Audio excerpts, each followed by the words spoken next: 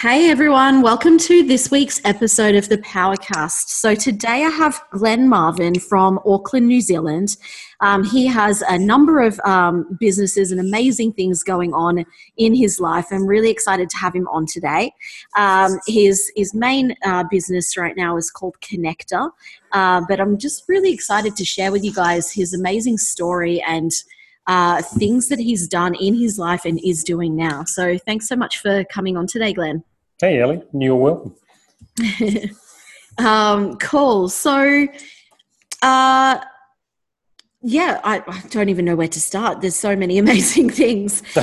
So I guess, first of all, can you just explain a little bit about what Connector is, I guess, what you're doing at the moment, and then we'll go into a little bit of your backstory. Yeah, sure. So I've been in the digital marketing industry for, a long time. The previous business, Surefire Search, has been around since 2002, so not long after Google was even it came on the scene. And so Connector is really born out of frustration. So being in this industry for such a long time, I just constantly saw, small to medium businesses getting either, misled at a minimum and scammed quite often by dodgy marketers out there. And so I got quite heavily involved in, I suppose, setting up communities and systems in place in the New Zealand market to, I suppose, provide assistance and advice to businesses around who they can go to and where they can go to get ethical marketers and support. And that became like a massive passion for me. And I was doing a whole lot of pro bono work with these businesses. And I found that I just loved doing this work with these businesses and helping them actually navigate out of troubled situations and into a healthy relationship with a marketer.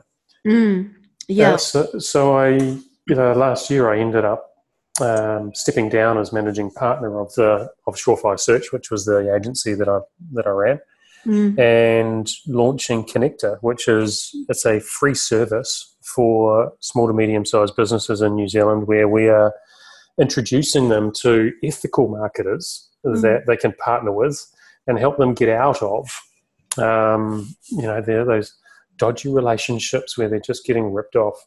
Yeah, totally. There's so many marketers and digital marketers these days, and I guess for a lot of people it's hard to find who are, the ethical good ones and have results, and who are the ones that just, I guess, think they're good and will charge a fortune, but not really get the results. So, absolutely, and that's where where this is just sort of exploded, because it's not necessarily a matter of biggest is always best. Most businesses, most people want to do business with someone that they like, they trust, and whose opinions they value. Yes, and so sometimes big agency is not the way to go. And you've got these different types of businesses. You've got full service agencies that are out there that are just after, well, how can we make the most margin? How can we win an award by doing something really creative with your money? And you've got those other ones that are there, they're empire builders. They don't care how they grow their empire. They just know that they need to sign more clients than they lose, and they'll have a bigger, better business that they can sell one day and go and buy the beam of the boat and the batch. Yeah. When really it's focused on value and results, right? Yeah. So that's the joy of being in this industry for so long, is I've built up this network of people that I like, I trust, and I value their opinions. And I thought, well, why are we competing against them? Why are we competing against each other when we should really be shouting praises of all of these really good operators that are passionate about what they do? Yeah, that don't necessarily have massive marketing budgets, but they can do a far better job for a lot of businesses out there than they're currently getting. So I developed a network of really cool people that I enjoy having relationships with. Yeah, and this is really just a medium to introduce businesses to people that are passionate about what they do and what they're good at. Yeah, awesome. And so you've been in business for quite a while now. How did you actually start out in the business world? Yeah, well, I'm a dinosaur when it comes to a lot of this. I'm 45 years old now, but I've had quite an alternative journey to I suppose the success that we've had to date. So I wasn't amazing at school. I wasn't your typical sort of student. I just cruised along. I was far more interested in drinking girls and bumming around. I tried to go to university, found out that I didn't really want to do that. I went to teachers college and dropped out of teachers college because I got treated like some sort of sex offender because I was a male wanting to go and teach primary schools. So I started traveling the world. And it was probably actually my biggest and best educational experience to date was 5 years of travel where I went out. It was London, Europe, South Africa, the islands, Australia.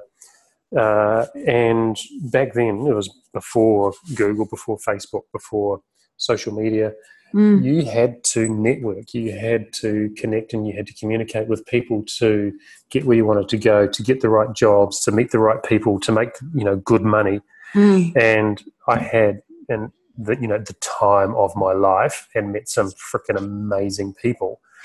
Got into the wrong scene a little bit at times, and then at the ripe old age of what was I, 26, 27, decided I needed to come back to New Zealand and grow up. So I came back to New Zealand, got a job in sales, loved it, moved into the police force. Because my passion is really helping people. Yeah. And so I had that whole vision of, hey, wouldn't it be cool, being in the police, helping everybody every day. It lasted 7 years, and found that, it was just the bureaucracy just stifles you and kills you and crushes your creativity and your need to really go out there and do something yourself. So I left that and got into the corporate world. But that combination of the life experience through travel and the discipline, the motivation, the understanding of what makes people tick that you get from building relationships in the police force really helped me in the corporate world. And so within a few years, I was general manager of a company that was owned by a private equity firm. And we ended up, buying and selling and flicking companies for a few years with them. And, interestingly enough, that was about the time where internet marketing was starting to really take off. Yeah. And that was where I sort of found my passion for the online spaces. It was by accident. It was, oh, geez, this internet marketing thing, we can come into a company that's not performing very well. We can do some stuff on Google, turn the company's sales around, invest in the people, and get an amazing result really, really fast. It's a bit harder than that these days. A bit more saturated. Yep. But I just fell in love with the online space, and the rest is history. From there, it was the online space. I grew the original Surefire business. We had a division that was focused on small to medium businesses. We grew that from virtually nothing to around a $5 million a year turnover in a little over 3 years. Yeah, awesome. Sold that to an American company, and I went back to corporate life and worked for the American company as one of the key men in that venture when they took over. And after about 14 months, I wanted to commit suicide after being back in corporate and having 37 hours a week in meetings. Yeah. So I came back to Surefire, and that's been the last 3 years before setting up Connector. Awesome. And that's the short version of the long story. Yeah. I want to go back to what you said before around, you left New Zealand and you went and traveled for 5 years. Yeah. I know a little bit about my story where I left Australia and the drug scene and a lot of destruction to go over to England and really change my life. Two questions. What changed for you to make that decision? Because a lot of people just stay stuck, they stay in the comfort zone and they don't make that move. So what was, I guess, the trigger for you to make that change? And did you know you were going to go for 5 years, or did it just keep extending? No, I had no idea how long I was going for. When I dropped out of teachers college, I travelled around New Zealand sort of picking up jobs here and there, and I met a couple of squeegee boys washing car windscreens at traffic lights from the UK, and back then, nobody had ever seen that. Today you just cringe and you go, "What the hell? Get away from me!" And I washed car windscreens at traffic lights for 6 months. Earned enough money to get a return trip ticket to Europe. Yeah. And then went off and worked in the bar and the club scene over there, and I was just like, well, to be honest, I actually met a Danish girl, and I was like, oh, there's my true love. I'm going to follow her to Europe, and it'll be moonbeams and rainbows, and it'll be happy ever after. And we broke up before I even got there, but I went anyway, and loved it. Yeah, awesome. And what were some of the biggest lessons you learned whilst traveling that apply now to business or personal development? Life's about people.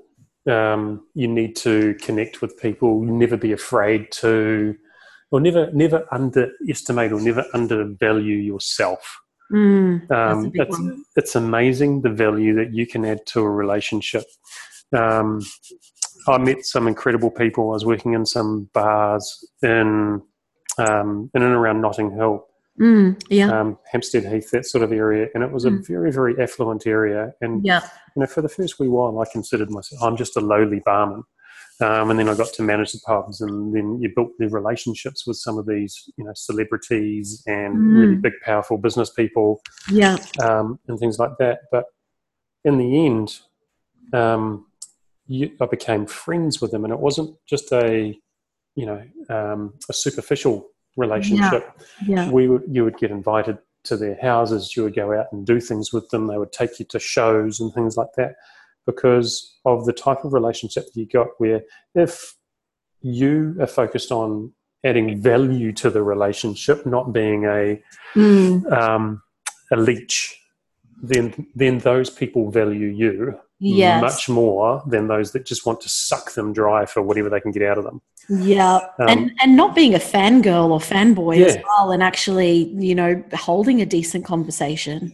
Yeah, and that's very, very true. Even today, in the environment that we live in today, where in a coaching environment, and even today with my role as managing partner at Surefire, I'm constantly getting hit up for free advice, free this, free that. Oh, can you just have a look at this? Can you just just.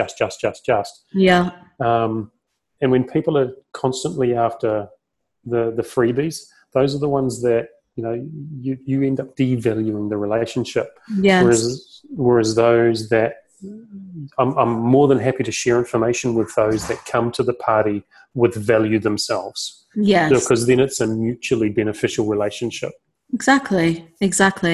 And I think going back to what you said before as well, we're all equals. No one's above us just because they made more money or achieved different things that we maybe haven't yet. Everyone has something special and their unique gifts and amazing personality to bring to relationships and to the world. Yeah. And so... Yeah, absolutely. And I noticed that as well, going to, Richard Branson's island last year. I was a bit nervous at first, but then I realized, no, he's just, a human being, and he's a great listener and has a lot of patience for everyone there. Had just had time to speak with everyone.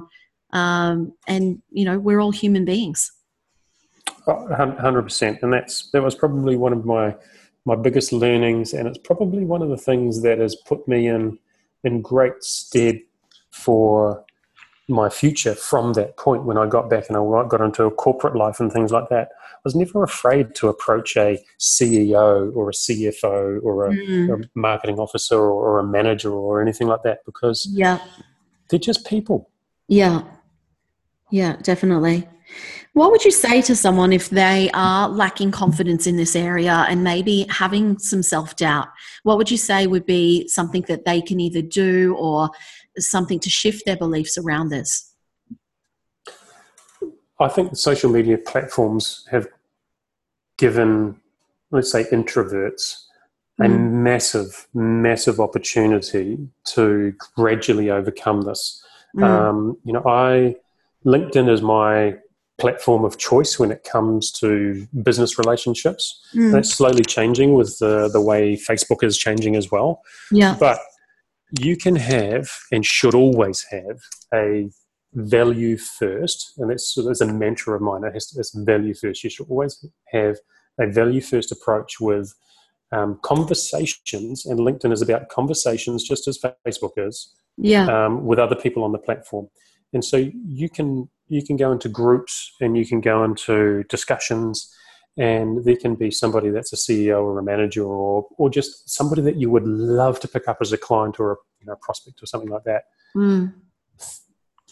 It is so much easier to have that engagement and to eloquently add value behind a keyboard than it is if you've got that intimidation factor of face-to-face in a room with a bunch of people. Yes, definitely. So if you can gradually, come out of your shell by choosing to engage with people online to start with and seeing how they react to the type of engagement and the value that you can offer them, then that can transpose into the face-to-face stuff, because those people will turn around and you'll end up having a coffee meeting with them, or you can get invited in to come and see them, or you can go to an event, and you've already opened up that door. Yeah. So there's already a connection and a relationship there, so you don't feel as intimidated when you meet them face-to-face. So I would say use the social platforms to break the ice, to add value, and to make them realize how important you can be to them. Yeah, awesome. And I guess this leads into something else as well that I wanted to ask around leadership. So obviously you've grown a business to 5 million. You've grown a team as well, obviously, with that. What are the key things that have helped you to grow, or the lessons you've learned along the way to become the leader who you are today and be able to, I guess, not just manage team, because it's not about managing team, but it's about helping them to grow as well? Yep. I'm massive on this, and it's a bit of a wanky term, but I love the term servant leadership. Never hire somebody expecting them to stay. You should not want somebody that you hire to stay in that role. You want them to grow, and you want them to outgrow that role. Yeah. And the sooner they outgrow that role, the better a job you've actually done, because they would be outperforming your expectations or the company expectations and deserve to get either a more senior role in your company or another role somewhere else. Yeah. And if you focus on helping them become the best that they can be, not better than the person sitting next to them, and I talk about the 1% stuff. If you're just constantly trying to look at what is the 1% that I can improve this week, this month, that compounding interest that you make in that self-development makes for a massive transformation over a period of 6 months, 12 months, a year, 2 years. Yes, definitely. And I found as well, and I don't know if you've experienced this, when I took on my first full-time person about 1.5 years ago, I wasn't the leader who I needed to be at the time. So I attracted in the wrong person, and I wasn't decisive and kind of let her walk all over me a little bit, and she was just not the right fit for the role. And so I learned some great lessons with her in hiring the right person first of all, but also in noticing red flags and letting someone go. And from that experience, I was then able to trust in myself more and become the leader I needed to be to attract the right people in. Yep. I think actually, just today, I got a phone call yesterday from somebody that used to work for me that went into a management role. The company that he worked for fell over, and he was looking for another management job. And yesterday I was a little bit more. He sort of caught me off guard, and I was like, okay, look, I can't think of any roles at the moment. And then overnight, it just bugged me. It absolutely bugged me, and I said, he's not ready. He's not ready for that sort of a role, and he's going to go from one shit management role with a shit company that's going to fall over to another shit role with a shit company that's going to fall over, because he doesn't deserve to have a management role. So I ended up phoning him back up again today and having that blunt conversation with him about finding something that he's passionate about and joining a company that he would enjoy working with, and do the self-development and love the process of becoming the person that deserves to be a manager, not trying to get a management job just because I'm 38 years old and I think I should be a manager. Yes. Yeah, definitely. Well, and then the other end of that as well, like you said, helping someone to outgrow their role. I had someone who started it as an admin assistant, and within 6 months, she's now like my right-hand woman and is in that managerial role. And, I wouldn't know what to do without her. She's amazing. Yeah. And I think that's probably an absolutely critical thing, is actually recognizing people as well. Yes. And just because you hired them for one role doesn't mean that you shouldn't promote them into something else, even if it is going to be hard to replace them. Yes. And I think that's the big issue that a lot of people face in the corporate life is businesses are reluctant to actually give them opportunities because they're so good at what they do. Yeah. And they don't want to risk losing them in that role. Yes. Yeah. Which they're just shooting themselves in the foot, and that'll happen anyway. Exactly. And I do think a lot of people who are maybe hiring their first people, they're actually scared to bring someone else in because they feel like they've got to have full control and they've got to do everything themselves. And so they're scared of actually stepping into that place of hiring their first team members. Yeah. Yeah. And recruitment is an art. Yes. As an art as well. I'm a massive believer in the interview process. Don't get them to do role plays pretending that they already are a existing employee of yours and, pitching your products or acting as a customer service person for your product. They don't know it. They're not going to do a great job. Yeah. So we always turned that around, and it made it harder work for me and my team. But we would, when you're recruiting, I always say, well, let me be your client. What's the role that you're currently doing? You should know your role inside out. Yeah. And so I don't care. Like if you're a photocopy salesperson and you want to get out of that industry, well, that's cool. Well, let me be your pretend photocopy client. Take me through your sales process. I will ad lib. I'll be the one that role plays. Yeah, you do your job, and then I can assess you on something that you should bloody know. Yeah, that's a really great point, actually. Yeah, awesome. And then they've got more confidence as well. They're not being they're still being put on the spot, but not as much. And they've got that confidence because, like you said, it's something they should know, right? Yeah. Yeah, awesome. So obviously we've spoken a lot about your business journey and a little bit of your personal stuff, but I want to go into the personal a little bit more. You said when we were talking before this, you're an ultra marathon runner, and you've done the Everest Marathon, which I just think is amazing. How did you start to get into running and ultra marathons?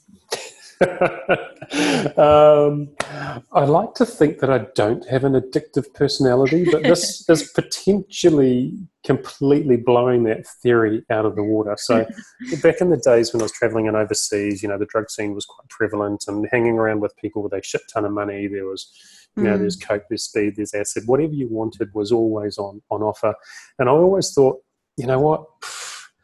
I can play, I can do this, I can muck around. This is the time that I need to experiment and do all these wonderful things. And I never, ever felt like the drugs were getting the better of me. Yeah.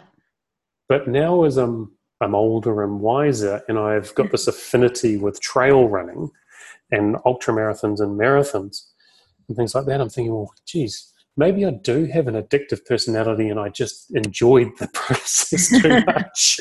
But the reality is I'm not into any of that stuff anymore, and maybe this has replaced it. It's for me, it's not about, I've always been an incredibly competitive person. Growing up, at school, it was about, the sports, the girls, the drinking and all that sort of stuff. But I always thought, I can get by on natural talent and I'll smash anybody that, I compete against. I was never the best. I was never quite good enough to make, the regional team or the national teams or anything like that. And so it was probably in those years traveling that I realized, well, and this has gone through into my philosophy around business. It's not about competing against anybody else. It's about pushing yourself and pushing yourself beyond what you think is your current limits. Yes. So that's where, I came out of the police force, believe it or not. I went into the police force, I was about 75 kilos. I came out of the police force at about 105 kilos because I was miserable and I was just eating and drinking and wasting my life. And I thought, well, okay, well, shit, I better do something about it. And I started running. And then the next year I did a half marathon. And I've still absolutely vividly remember coming up to near the finish line of this half marathon, running alongside this guy that looked like he was about 85 years old, thinking, God, how is he in front of me or, keeping up with me? And this girl with a butt as big as J-Lo and, waddling along. And I was thinking, God, all right. And then just as I was sort of like coming up to the finish area, they both peeled off and carried on to the full marathon course. And that just crushed me. Wow. I was like, God, I could barely keep up with you bastards. Yeah. And I'm only doing the half marathon. So I said, that was the day I said, right, next year I'm doing the full. Yeah. And then I trained for the full and I did the full. And then I was like, okay, well, now I want to do it faster. And then I got to the point where, okay, well, it's not all about speed. What's something that's harder? So I started doing trail runs and a 60K race. And then I thought, well, I'll go and do this Everest marathon up at Everest Base Camp. And then a 60K and then a 100K race. Yeah. And, next month I'm doing a 316K race. Oh, my God. Where's that one? That's in New Zealand. It's from Mount Cook, which is our highest mountain, all the way to the coast in Oamaru. Wow. And what's been your hardest one so far, and what did you learn or how did you grow from it? Two types of hardness. The toughest was definitely, in regards to the race, was definitely the Everest Marathon. It was harder than the 100K races that I've done. Just because there was that altitude, there was half the oxygen at altitude as it was at sea level. Yeah. So it's just harder to breathe. I picked up Delhi Belly on the way over and I lost 12 kgs getting to the start line. So it takes 2.5 weeks just to trek to the start line of that particular race. Yeah, wow. And, I was still, having to go to the toilet on the side of the path and, throwing my guts up during the race. And not ideal.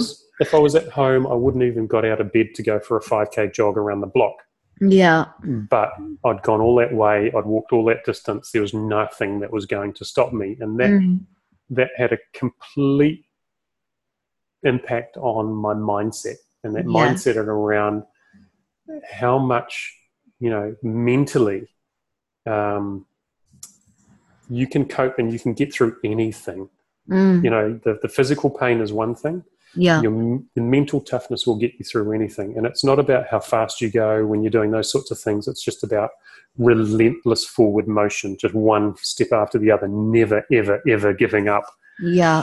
And great metaphor, isn't it, for business as well? Yeah, it is. It is total great metaphor for business. And so that's, then it goes, okay, well, if I can do that, I can do the 100Ks, and then I can do 160Ks, and now I can do a 300K race. Because it's not about, I'm not going out there to win it and to beat everyone else. I'm going out there to do something that I never thought that I would be physically capable of doing. Yeah. And getting through on mental toughness alone. Yeah. Awesome. And so we were talking before we started recording about what you've just been doing in India with your family. Can you talk a little bit about that? Because I think that's amazing. Yeah. So I've got a blended family, so I'm a slow learner. Obviously, it took my second marriage for me to get it right.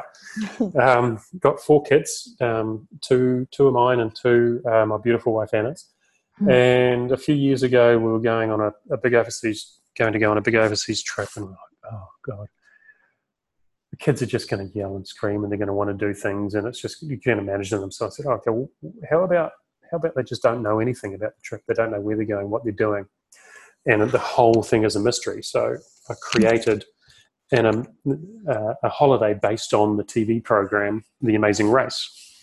So every day is a new day. It's a new challenge. They've got 2 or 3 different things that they have to accomplish before they get their next envelope, which gives them the clue to the next location or the next challenge that they have to do. And we go away for most amazing races that we do. It's a 3-week overseas trip, and one day to the next, they've got no idea what's coming up. And we try and do some cool things. We try and do some things that are socially interactive with locals and actually making a difference in society as well. So we quite often will go to an orphanage or a school, and the kids will help out at the school, or we'll go to a little village. Last year we went to Vietnam, and we went to this little cooperative flower village, and all the kids had to, it wasn't organised, but the kids had to find somebody in the village, ask them if they could help them, and just in some way help tend to this big plantation of flowers, whether it's potting plants or weeding or anything like that, and interacting with the locals. So that's the sort of things that we like to get them to do. And we've got this ethos of you want to create want to turn them into travelers, not tourists. Yeah. And there's a massive difference in mindset around traveling than being a tourist. It's not about going there and taking photos of beautiful things and getting the best Instagram account. It's about going there and meeting people and understanding the culture and getting embedded. Yes, definitely. Awesome. That's really cool. And you said other families have come along and done it with you as well. Is that right? Yeah. So, last year we had 16 people on the trip with us to Vietnam. We had 12 people on the trip to India this year. We also had, we had about 15, 16 people in Samoa last year, and we're going back to Samoa again in April. And we should have between 20 and 30 people coming to Samoa. That's awesome. So that's another little sideline too. Yeah, that's amazing. I'd love to do something like that with my kids. You're always welcome. Yeah, cool. And what are some of, I guess you hinted on or you said a couple of them just then, but what are some of the things that you want to teach your kids, and what's the legacy that you want to leave as well? That's a really good question. My legacy that I would love to leave my kids is that they need to value people, they need to value relationships, and they need to focus on contributing to society, not sucking from it. Yes. And I don't care what they do. And that sounds, wishy-washy and things like that, but I honestly don't. I don't even care if they don't go to university. Because, and that's not just because I dropped out and, I've turned out all right. It's about finding something that you're passionate about, following through, learning it to the best of your ability, and knowing that what I'm doing in my teens is not what I'll probably be doing in my 20s, and what I'm doing in my 20s probably won't be what I'm doing in my 30s. Yeah. And that may change again. But as long as they're doing something that they're passionate about, and as long as that also is accompanied by doing good, then I'm happy. And I don't care if they are, if they're a teacher or if they're working in an office or working in a bank or whatever. But as long as they have a mindset of helping others and, my personal thing of adding value first, then I'm confident that they'll always, number one, meet the right people and do the right thing. Yeah. Yeah. Awesome. I love that. And so I want to bring it back to business for a moment before we wrap up. Yep. With a lot of people who would listen to this and follow what I do are probably making their way up to, multi 6 figures and 7 figures. Yep. Obviously, you've had a multi 7-figure business. What are some of the greatest, I guess, tips or advice that you would give to people who are making their way up to their first, or multi 6 figures or their first 7 figures? Have a plan. Be prepared to fail fast and fail cheap, because it's not just about your primary business needs to evolve. Yeah. What you thought it was going to be when you started out is not necessarily what it's going to be in the evolution of the business when you actually understand the market and what they need.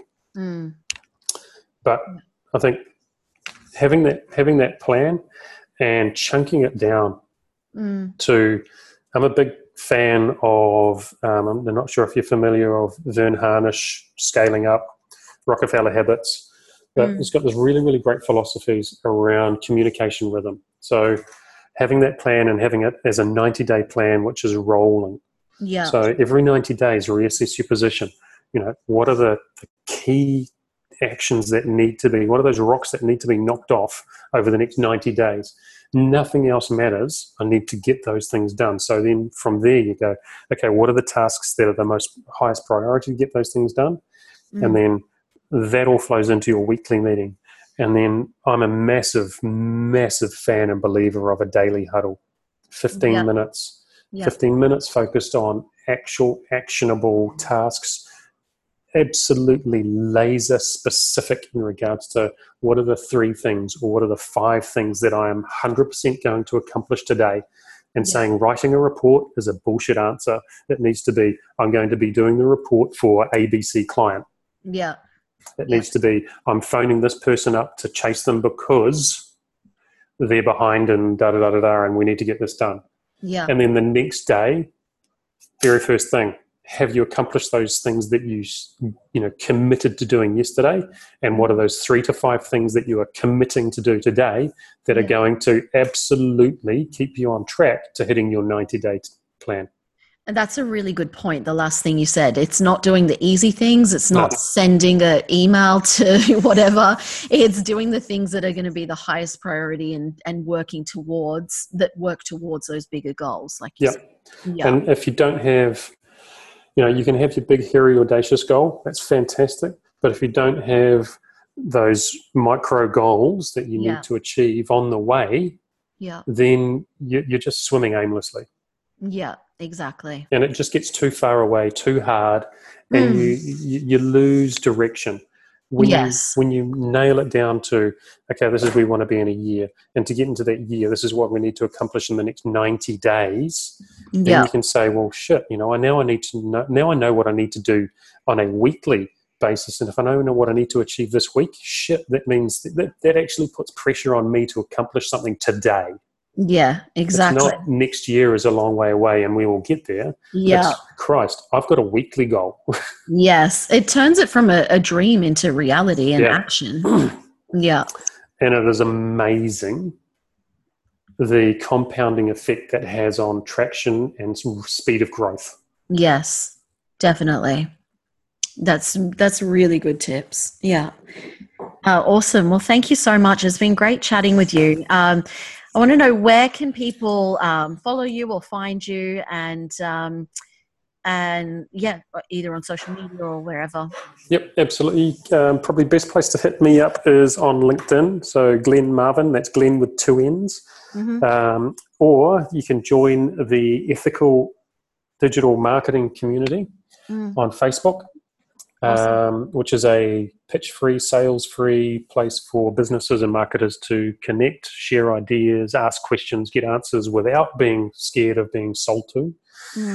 And obviously there's the Connector website, connector.co.nz. That's Connector with a K. I'll pop all the links below as well for everyone. Yep.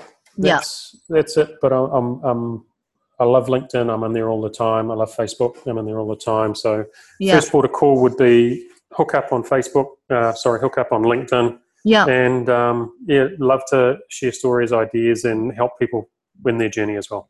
Awesome. Cool. Thank you so much. No worries. Always good talking to you, Ali. Thanks.